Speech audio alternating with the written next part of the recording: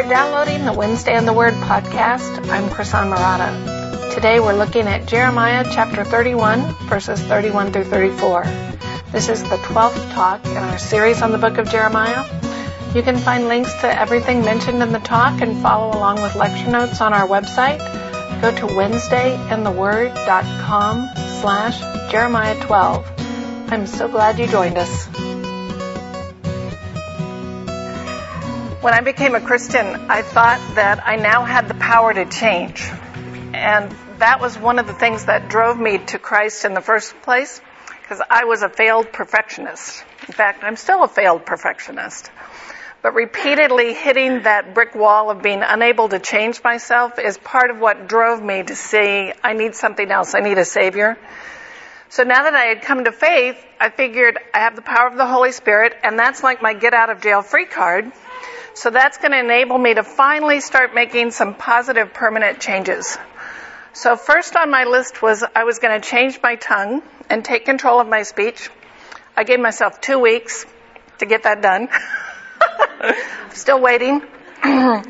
Needless to say, that didn't happen. But that raises the question, can people really change? And if not, then what good is faith? So can I really change my attitude? I read all these self-help books and they say things like, get organized. And I'm like, well, that's the problem. Or keep a positive attitude. And it's like, well, that's the problem. How do I keep a positive attitude? Can I really be less selfish? Can I learn to love my job? Can I really improve my marriage or my relationship with my kids? Or stop getting angry so quickly, be more generous, more charitable, be a better friend, or mother, or sister, or wife. We resolve to make these changes and then nothing ever seems to change. And I don't think my experience is unique. A lot of people come to church seeking change to, kick old habits or get rid of selfishness or anxiety. And they come to God wanting Him to change us, to change them, and He does, but sometimes we get frustrated because change doesn't seem to come quickly enough or easily enough, or nothing seems different after years of following Jesus. Or it can be frustrating when it seems like people who don't believe in God are doing just as well, if not better, than people who do believe. So that's the question we're going to talk about today. Can I really change? And if I can't, then what good is faith? So does faith in Christ really change anything about us? Now, some of you have probably known Jesus a long time, and maybe you're getting restless, wondering why my life doesn't look the way I thought it would look at this point or by now. Some of you may be new to the faith and share my experience of saying, I want to change, but it's difficult. It's harder than I thought. And some of you maybe are skeptics saying, well, I'm curious about who this Jesus is, and I want to know if believing in Him will really do anything. So all of that is exploring the question, what good is faith? What does believing in Jesus do for us? And that's the question we're going to look at with Jeremiah today. So we've been going through Jeremiah looking at passages that answer difficult questions, and the question we're going to look at today is what good is faith? And you'll remember that Jeremiah preached to the Israelites living in Jerusalem while their city was under siege by the Babylonians. And he tells them God is about to let the Babylonians conquer Jerusalem, level it to the ground, burn down the temple, loot the temple, and they will be taken into exile because they've rebelled. He also tells them the exile will end and they'll be restored, but that's a long way in the future. They have to wait 70 years in exile, and some of them may not live to see that promise fulfilled. So I suspect these people were struggling with the same question. What good is faith? If the Lord's going to let our city be destroyed, He's going to send us into exile and make us slaves again, well, what good is believing in Him? And then there's the flip side, or kind of the further question of, well, if He does restore us, and we come back, we blew it once, how do we know that it'll be any different the second time? So maybe faith isn't what it's cracked up to be. So in this section, God tells Jeremiah to reveal a little bit more about what He's planning for them, and He gives them a taste of where faith in God will eventually lead them. And that's the answer to our question, what good is faith? So we're looking at Jeremiah chapter 33. We're going to do we're looking at chapter 31, verses 31 through 34. And these words come right in the middle of what's known as the Book of Consolation. So chapters 30 to 33 of Jeremiah are referred to as the book of consolation because in those chapters, Jeremiah gives some of the most hopeful promises we ever find in the Bible. So after all these prophecies of judgment is coming, then we get these 3 chapters of there's hope, there's return, there's restoration. And what we're looking at today is kind of the highlight of the book of consolation. It's perhaps the most well-known passage in the entire book of Jeremiah. So let's read it. Jeremiah 31 through 34. Behold, the days are coming, declares the Lord, when I will make a new covenant with the house of Israel and the house of Judah. Not like the covenant that I made with their fathers on the day when I took them by the hand to bring them out of the land of Egypt, my covenant that they broke, though I was their husband, declares the Lord. But this is the covenant that I will make with the house of Israel after those days, declares the Lord. I will put my law within them, and I will write it on their hearts, and I will be their God, and they shall be my people. And no longer shall each one teach his neighbor and each his brother, saying, Know the Lord, for they shall all know me, from the least of them to the greatest, declares the Lord. For I will forgive their iniquity, and I will remember their sin no more. So Jeremiah announces this new covenant.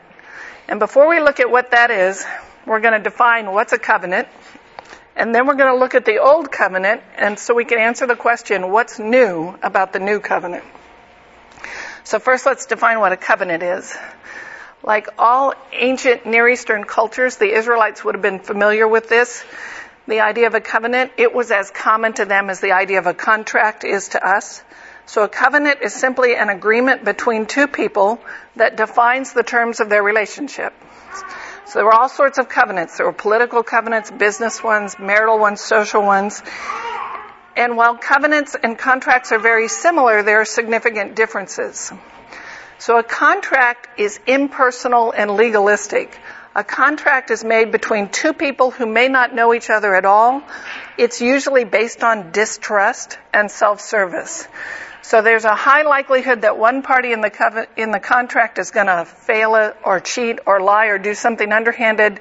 So we try to spell out precisely who's responsible for what and what the consequences will be. So if we trusted each other, we wouldn't need contracts. So a contract would be made between business partners, people who have to work together who may not know each other, strangers, that kind of thing. A covenant is personal. A covenant is based on gratitude, trust, and hope. A covenant is made between 2 people who have a relationship with each other and they want to keep that relationship. So it's a commitment to act a certain way or to treat someone a certain way within a relationship because they like each other, respect each other, and at some level want to maintain the relationship. So marriage is a covenant. A business deal is a contract. Okay, there are 2 kinds of covenants in the Bible. There's bilateral covenants and unilateral covenants. Bilateral, as you can probably figure out, is a commitment made between 2 equals, and they make the covenant to fulfill certain promises. So marriage is a bilateral covenant. 2 people of equal standing are making an agreement. Jonathan and David made a bilateral covenant. In a unilateral covenant, one party is greater than the other. So in a unilateral, it's a commitment of the greater party makes to a lesser party. So a father would make this to his son or a king to his people. And the majority of covenants in Scripture are unilateral and they're made between God and his people. So obviously God being the greater party and his people being the lesser party. So God brings his commitment, his loyal love to the relationship, and we are supposed to respond in faith and trust. Okay? So contracts are impersonal, covenants are personal. Most of the covenants in the Bible are unilateral. God is making them to us. He's the greater party. We're the lesser party.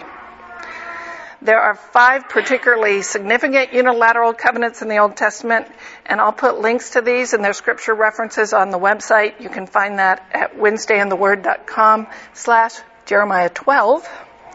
So here are the 5. There was the covenant with Noah, the covenant with Abraham, the Old Covenant, which was made through Moses to the nation of Israel.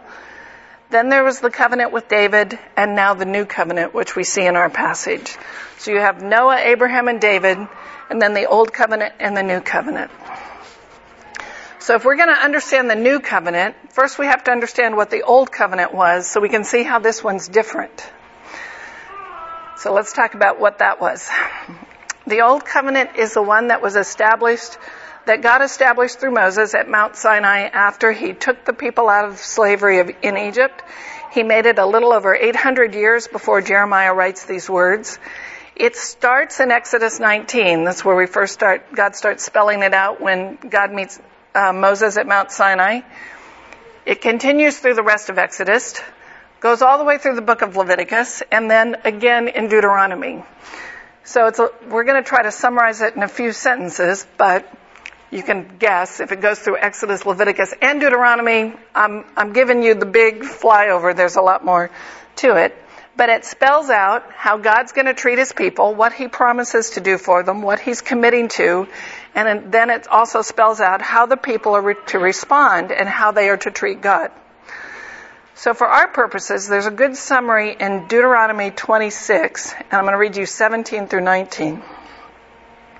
You have declared today that the Lord is your God, and that you will walk in his ways and keep his statutes and his commandments and his rules and will obey his voice. And the Lord has declared today that you are a people for his treasured possession, as he has promised you, and that you are to keep all his commandments, and that he will set you in praise and in fame and in honor high above all the nations that he has made, and that you shall be a people holy to the Lord your God, as he promised. So that's that's a pretty good summary. So the people say, here's our side of the bargain. We're going to obey God. We're going to walk in his ways. We're going to follow all his law. And what do they get out of it? They get a completely faithful and trustworthy God, a divine Father in the best sense of that relationship. So he promises they will be his people. He will shower them with these blessings. And in response, they declare, you're our God.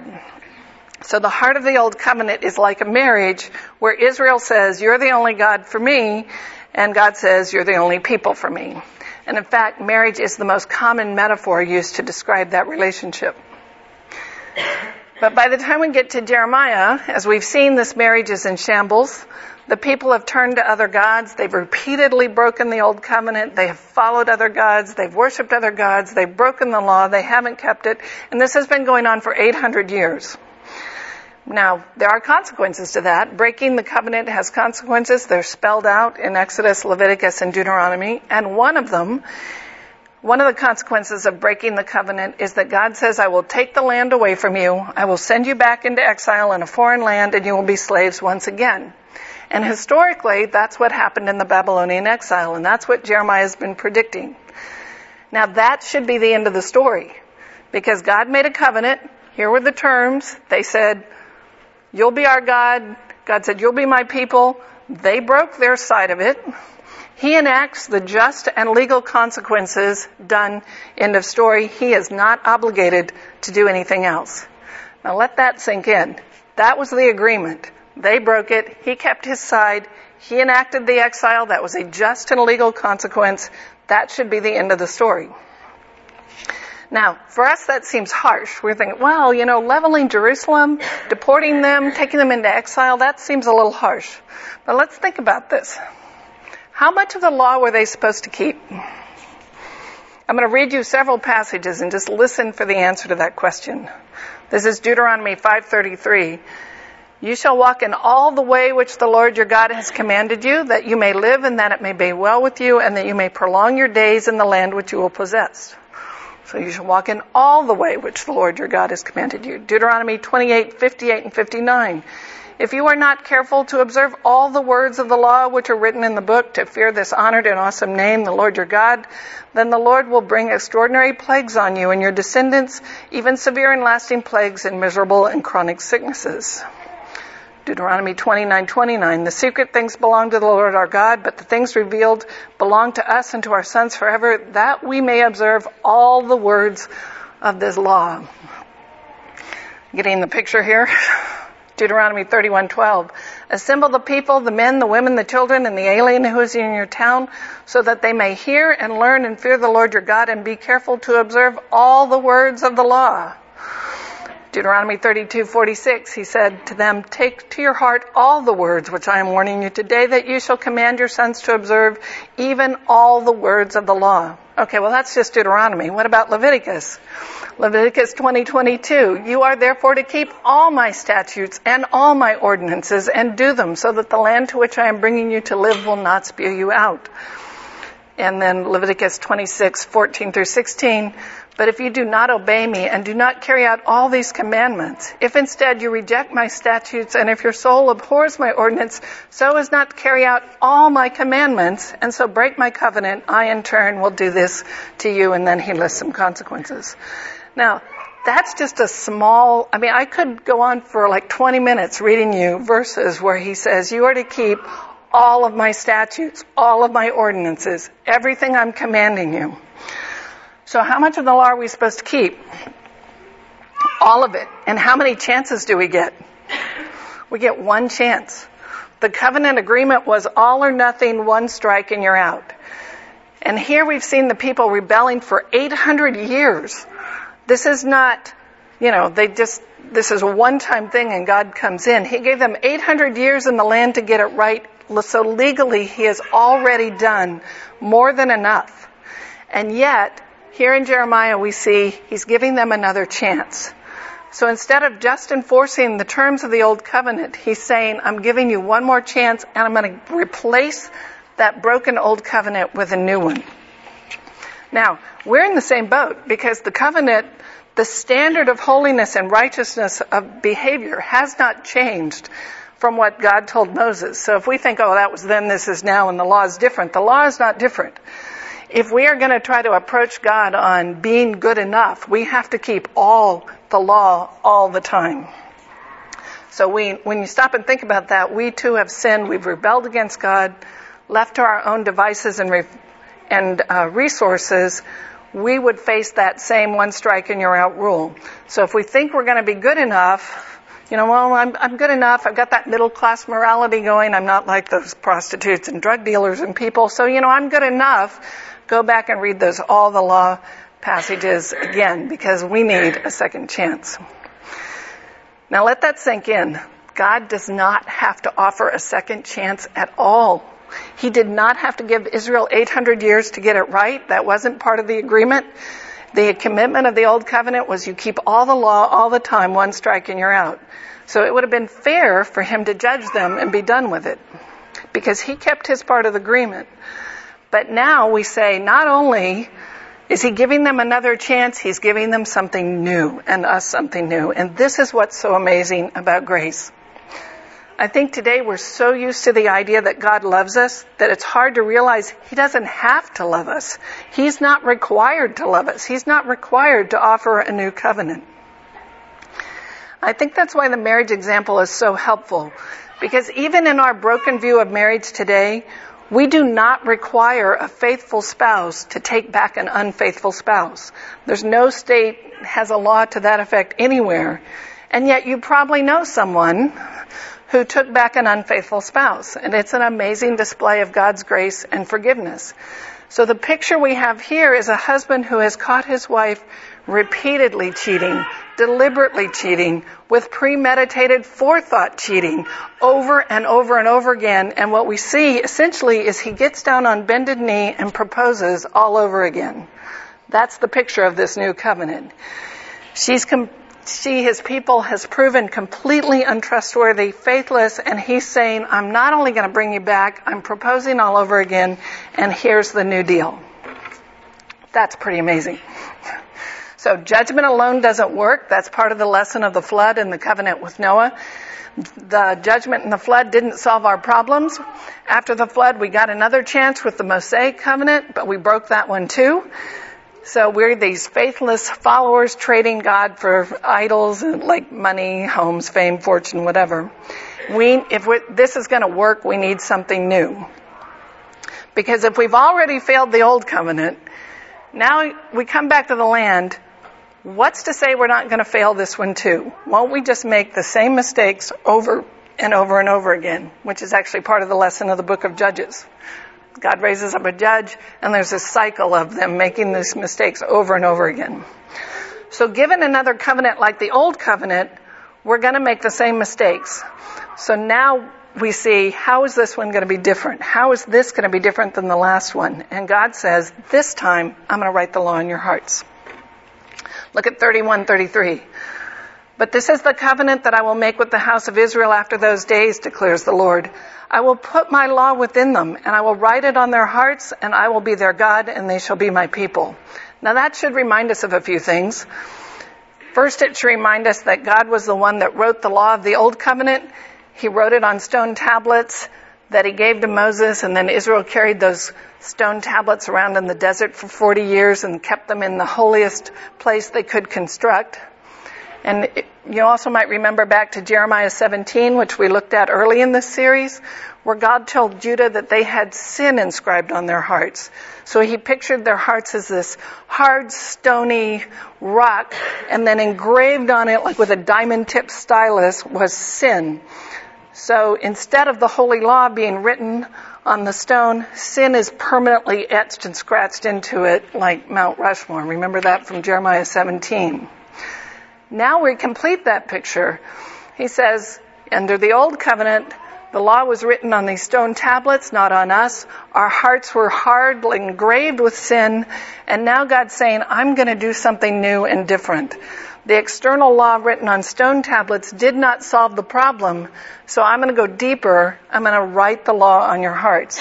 Essentially changing their very nature so that we to become people who can and want to keep the law.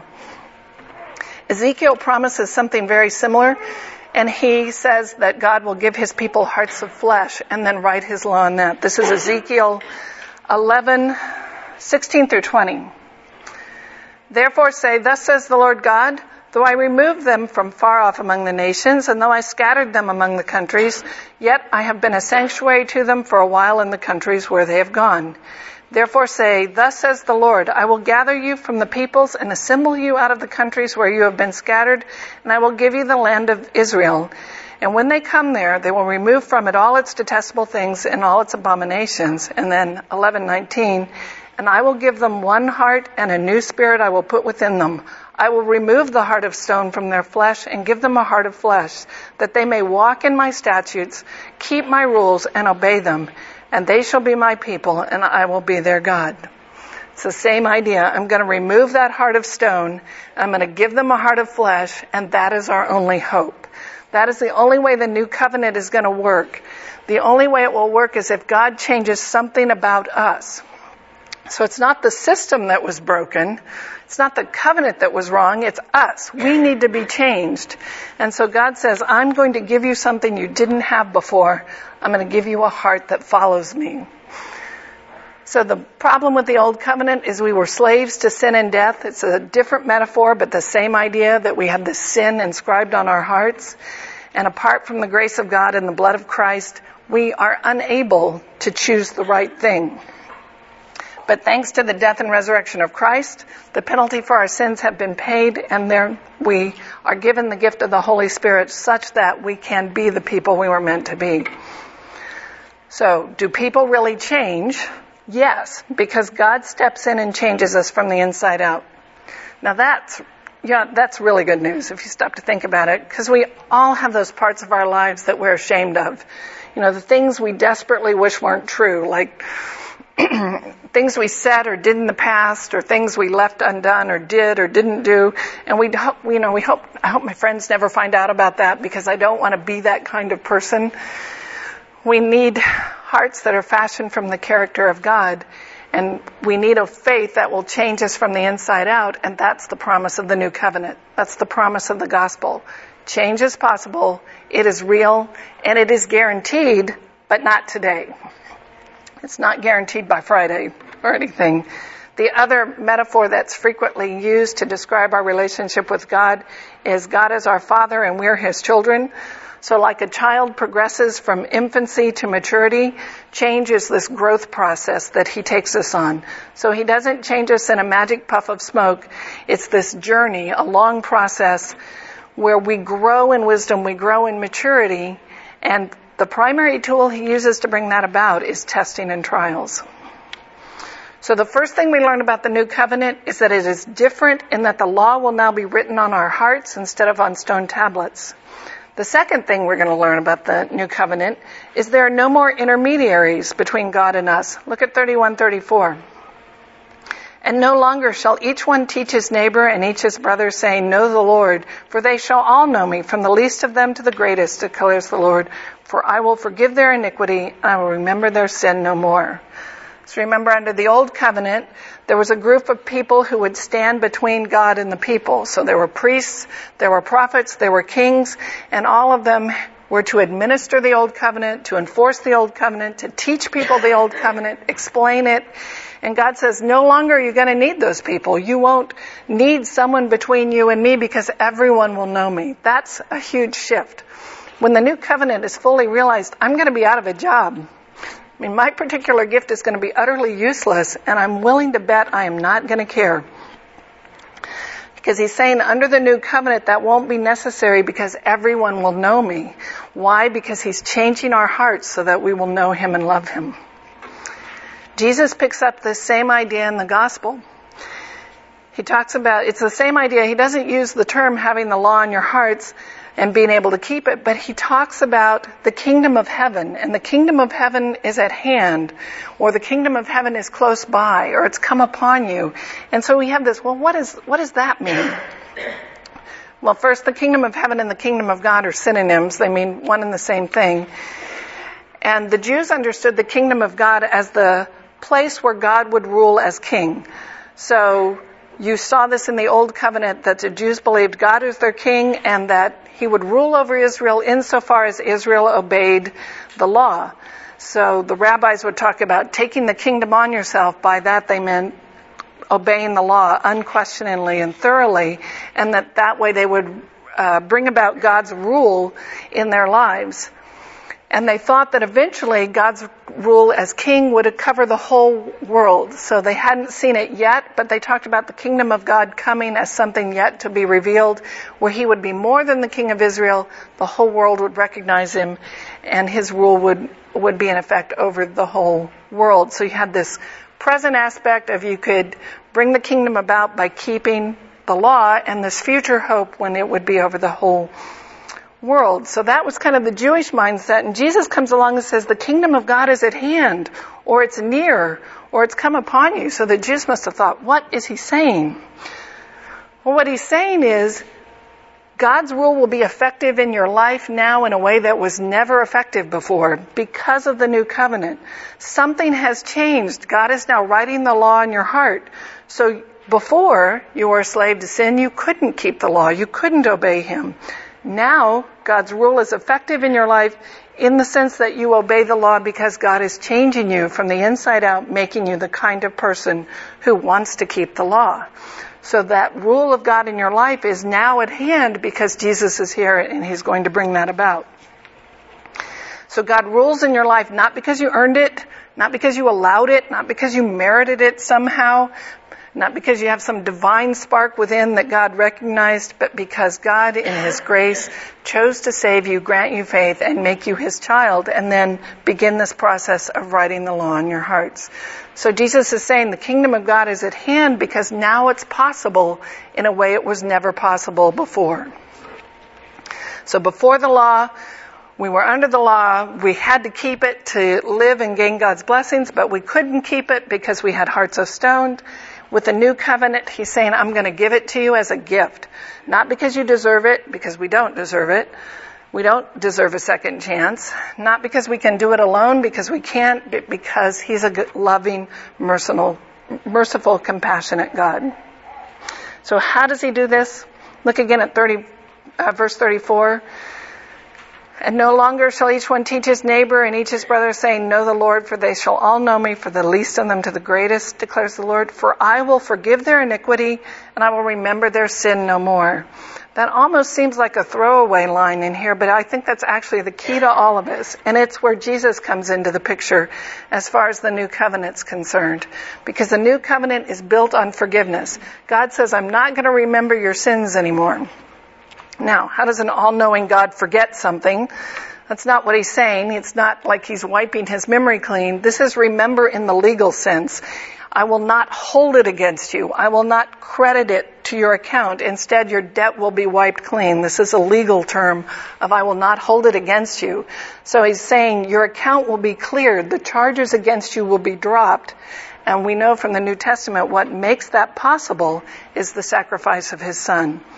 So it's Jesus' death and resurrection that brings about, that solves our debt to justice, that brings about our forgiveness. Okay, this is maybe review for most of you, especially if you've heard me teach a lot. I always work this in.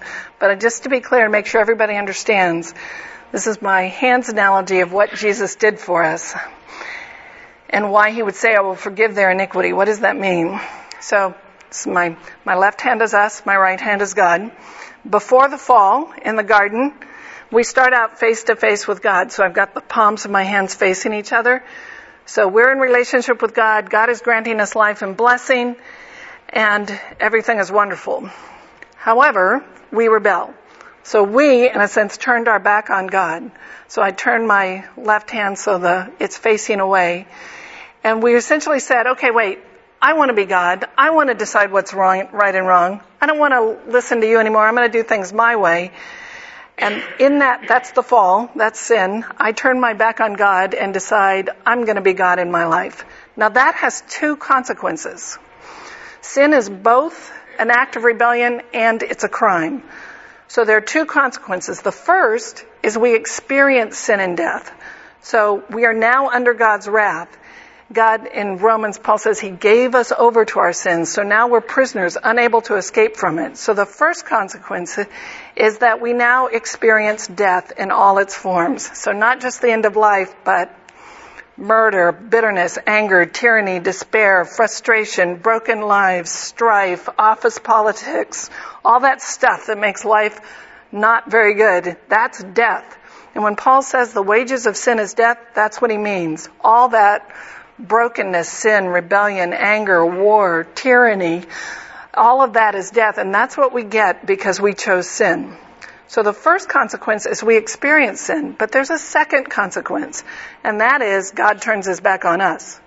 So I've got my hands now with the palms facing away from each other. Because sin is a crime. Justice must be satisfied. God says, that debt must be paid. So in a sense, he turns his back on us. Says, you want sin, you got it. And in this state, if we could turn around, it would do no good. Now, theologically, I don't think we can turn around apart from the grace of God. But let's just assume we could. It would do no good because there's still this problem of justice that needs to be solved. This is where Jesus comes in. His death on the cross pays our debt. He pays our debt to justice so that God can now turn back around and offer us life. So this is what we mean by justification. He has solved our legal problem so that now our debt to justice has been paid and we are justified. And then God can give us a new heart so that we turn back around to him. And that's what solves our problem.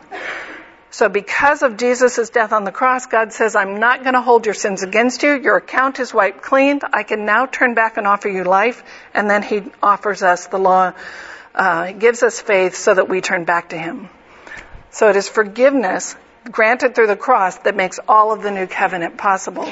And that's why he includes that in 34. I will forgive their sins. That has to be solved before God can be in relationship with us again. Okay? Clear? I know I'm going fast, but there's still two more ideas I want to give you. So the first thing we learn about the new covenant is the law will be written on our hearts, which makes obedience and holiness possible in a way it was never possible before. The second thing we learn is that we won't need priests, kings, prophets, or teachers between us and God because God is going to give us the law and we will all know him. And then the third thing is that forgiveness is what makes it possible for God to do this. So this passage doesn't spell out the role of the cross, but we know that from later scripture. For example, Romans 8, Paul says, this is 8:3, for God has done what the law weakened by the flesh could not do by sending his own son in the likeness of sinful flesh, and for sin he condemned sin in the flesh. He's talking about the law couldn't solve this problem of our debt. but God solved it by sending his son to pay the penalty. So thanks to the death and resurrection of Christ, the penalty for our sins has been paid. That's what he means. What the law in the old covenant couldn't do, God did in the new covenant. So does faith change anything? What good is it? I would say faith changes everything. Because this blessing of having the law written on your hearts is enjoyed by people who have faith. Faith is your ticket to the kingdom of heaven. If you have that, you have everything worth having. And if you don't have saving faith, you have nothing. Because the blessings of the new covenant are given to those who have faith. All right, so that's a pretty strong statement to make. So what is faith? What must I have to say that all those promises are mine? So I'm going to define saving faith for you. It is the permanent, ongoing trust that God one day will free me completely from sin. So it's trusting God to once again grant me life. So it's trusting X for Y. It's trusting in God, the God of the Bible, not my own self-effort, not, some divine spark or the force or something, but trusting the God of the Bible, the Father of Jesus Christ, the God of Abraham, Isaac, and Jacob, the one who sent his son to do something for me. And what I'm trusting him for is righteousness, holiness, moral perfection, being one day freed completely from the power, penalty, and presence of sin. And that is a gift from God. Again, that's not spelled out in this passage, but it is made clear in the New Testament. Although I do think it's implied in this passage because God says, I'm going to change your hearts. It's implied in the fact that he's the one who's doing the changing is the idea that this is a gift he's giving us. So we don't manufacture it, we don't earn it, we don't deserve it. It's not that we have some divine spark that God's obligated to give us another chance. It's God in his mercy decides to satisfy his wrath by sending his son to provide a way for us to escape this problem of our sin. And then all that requires on our part is trusting him that he will in fact do that. So saving faith has 4 aspects to it. The first is a genuine desire for holiness in and of itself. So this is what Jesus Christ means by hungering and thirsting after righteousness. Faith means I'm sick of sin. I want all that stuff about myself to be changed. I want to be the kind of person who loves the things of God. So it's not just I don't want to get caught or I don't want to pay the penalty. It's that I want the things that God wants. I have grown weary of sin. I want to be freed from it. So it's a desire for holiness and righteousness, a desire to escape my sin. So you wouldn't say, oh great, God's going to forgive me, so in the meantime I'll pursue all the sin I can get because that's the very thing I want him to free me from. And why would I pursue the thing I want to escape? So the first aspect is a desire for holiness in and of itself. The second is an understanding that I am not capable of getting there myself. So I'm trusting God to give it to me precisely because I don't have it, I can't earn it, I can't muster it up. No amount of religious discipline and effort on my part is going to bring it about. I'm trusting that God will give it to me as a gift. So I am incapable, left to myself, of getting there by myself. So a desire for holiness, knowing I'm incapable of getting there myself. The third thing is understanding that God owes me nothing, that he is not obligated to give this to me. So this is the difference in the attitude between the Pharisee and the tax gatherer in the parable in Luke 18. So the Pharisee thought God was obligated to bless him because he was doing such a stellar job at law keeping. The tax gatherer says, I'm guilty. I need a way out. I need an escape. So it's that understanding that I have done nothing to deserve my salvation. In fact, I deserve condemnation. I have no standing before God apart from his grace and the work of Jesus Christ. And again, those are things we can say as a doctrinal creed. This is how I'd vote in a theological quiz. But it's got to be like the working principle of your life, who you understand yourself to be. So saving faith is a desire for holiness, knowing I can't get there on my own, knowing that God is not obligated to give it to me. And then the fourth aspect is a firm trust that God, because of the blood of Jesus Christ, both intends to and will in fact make me holy. So he will grant that, everything my heart longs for. So I'm trusting God to grant me life in the kingdom of heaven because of the blood of Jesus Christ. That ultimately, He will free me completely from sin and corruption and death. Right now we've had the penalty paid, but we still experience that first consequence of sin and death because God has not yet set everything right. He has promised that day is coming, but it is not there yet. So what good is faith? Does faith change anything? I would say, yes, faith changes everything. And it is that pearl of great price Jesus talks about.